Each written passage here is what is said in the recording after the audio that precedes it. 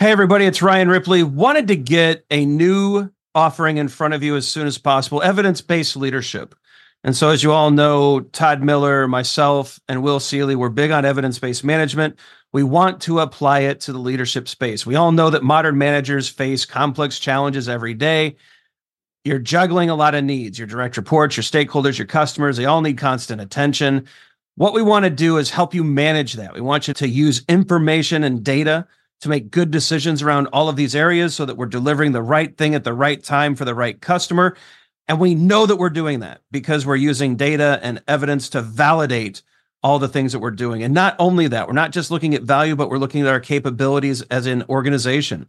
Can we deliver on time? Can we innovate effectively? Do we have too much tech debt? Do we have too many things in process? Are we unable to deliver when the market demands that we do?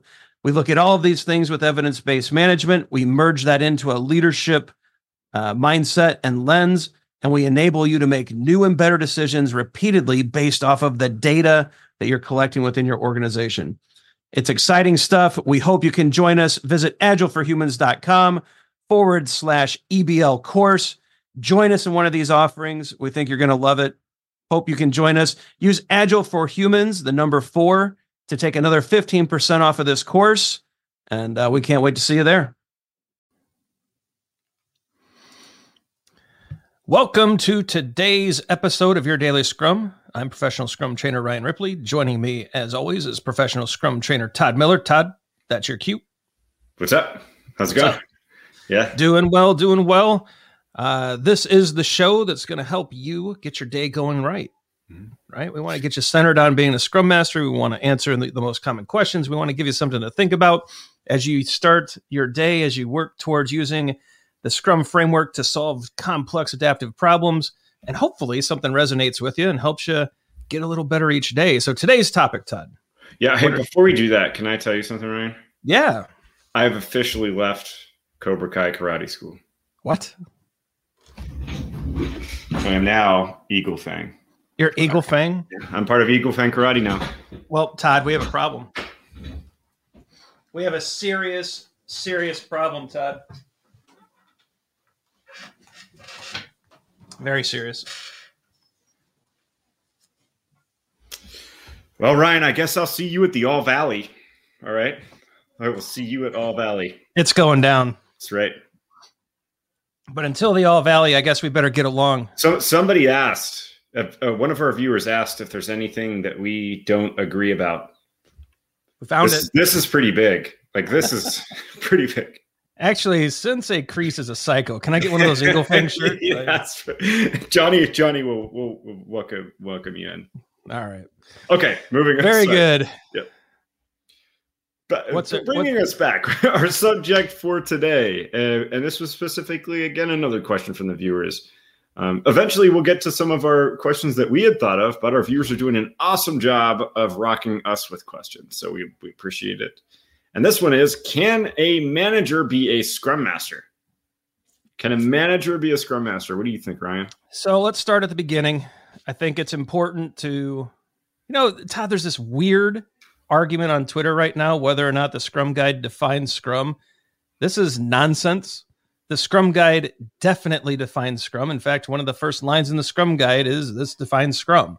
Mm-hmm. And so we're going to go to the source document first. And of course, the Scrum Guide allows it. Yeah. And it allows it because it doesn't forbid it, right? There's no mention of manager in there. There's no discussion about who can fulfill the accountabilities described as a Scrum Master. So the Scrum Guide allows it, but there's so Scrum, but there's a but here. It's a massive conflict of interest. It really is. And I think this is going to lead into our next point. But if you think about, I think our overarching point here is when do you decide on what to do?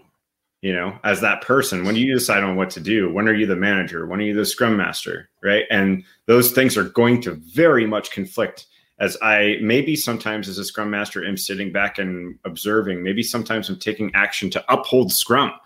Sometimes upholding Scrum is in direct conflict of management, isn't it? Right. Well, absolutely. I think sometimes it certainly can be. I've tried this. So I think many of the listeners and viewers know I'm the leadership steward for scrum.org. And so I write the leadership content that's taught across the globe to leaders all over the planet, from small companies to the Fortune 100. And I've gone through these roles of manager, director, vice president, all these different things. And I've tried at various levels to be a scrum master at the same time, and it always fails. Yeah. I always struggle because I have this hierarchy of things that I have to worry about. I'm doing performance reviews, but I'm also telling people to experiment.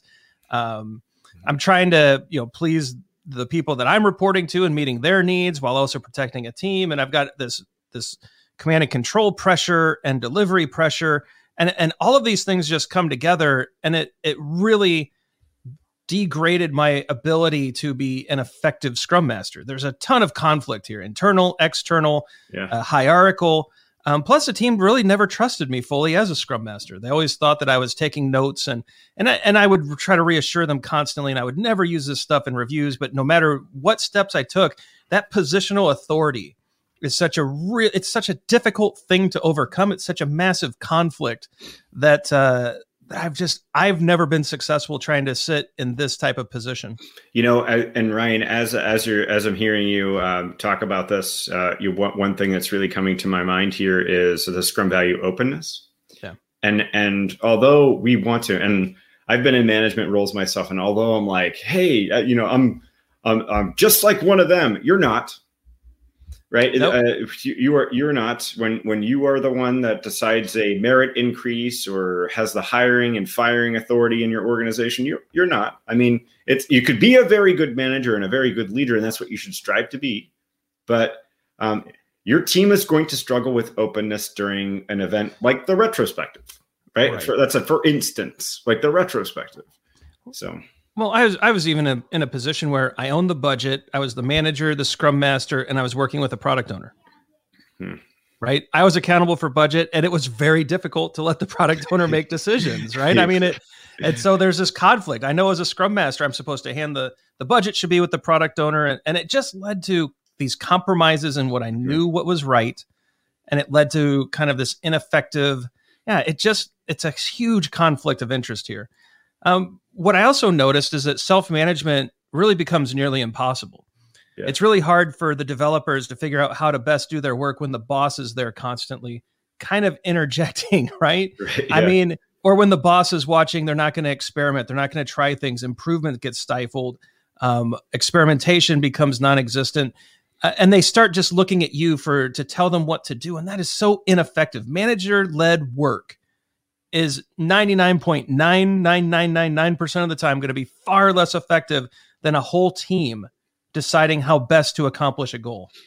And you were just highlighting that there in a Scrum team where you were the Scrum Master and owned the budget, and it was really difficult. The product owner is always going to be like, "This is my decision. What do you think, Ryan?" Right? And that shouldn't be in the cards at all. It's not. The product owner is the value maximizer, right? They shouldn't have to ask permission to run an experiment. And and then we also look at the developers and how they self-manage the work to accomplish a sprint goal. Right? Self-management could be like, this is a really hard decision that we need to make. We either are going path A or we are going path B. And they're always going to say, "What do you think, Ryan?" Yeah. What do you want us to do, boss? Right. Yeah. Yeah. Like, yeah. And by the way, I'd love a 5% increase next year. Exactly. Yeah. Well, and that kind of leads to our last point for this one. It's brain drain. Mm-hmm. When I've been in that position, it just hurts my head. It's like, all right, I know what I'm supposed to be doing as a scrum master. I know what's expected of me as a manager, a director, a vice president, whatever role I would be in. And I just really struggled to reconcile the two.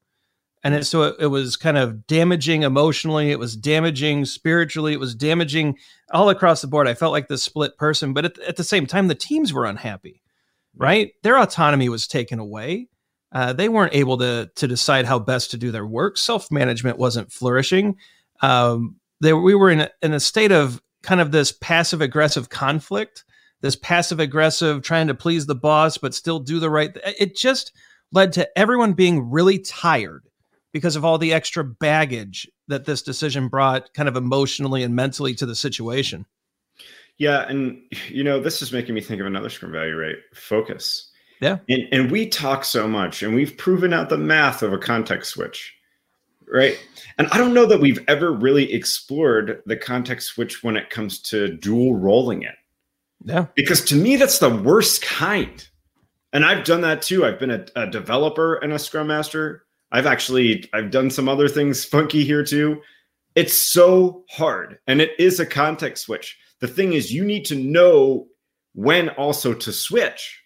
So not only are you being forced to switch into another context, you need to be able to be cognizant on when to trigger it, which I think is just probably worse than what we talk about switching from project A to B, right, in a day. So now my brain is hurting just thinking about how there's brain drain. So clearly, we're not a fan of this anti-pattern, right? And we're going to recommend strongly against it. What do you think? All right, YouTube, let us know. Leave us a comment. Let us know if you've been in this situation. Have you seen it? How did it work out? If it was successful, what made the difference? If it didn't work out, did you see some of the patterns that we did, or maybe even a different one? If you have questions about the different roles and how this interplays, leave it in the comments as well. I don't know if you've noticed, but the last couple of weeks have been all about your questions. We're more than happy to answer them. And so keep them coming, right? This makes... Keep them coming, YouTube. I like how you code it. Hey, YouTube. Hey, YouTube. Leave us some comments. Don't forget to hit that subscribe button. Smash the like. Make sure that you get notified. We drop a new video every day, and we want you to make sure you see it. Check out the socials for more information about us. agileforhumans.com is the website. If you want to check out taking classes with Todd and I, we've got a great PSM coming up. We usually have one coming up, so check out the site for that. But I'll tell you what, Todd, I think that's another Your Daily Scrum in the books. We'll see everybody tomorrow. Eagle Thinker ready. Hey, it's Ryan. If you're enjoying this show and want to take a deeper dive into Scrum with me and Todd, check out agileforhumans.com/training. Be sure to also look at the show notes to subscribe to our newsletter, get a copy of our book, Fixing Your Scrum, and learn more about working with us at Agile for Humans. Thanks for listening, and Scrum on.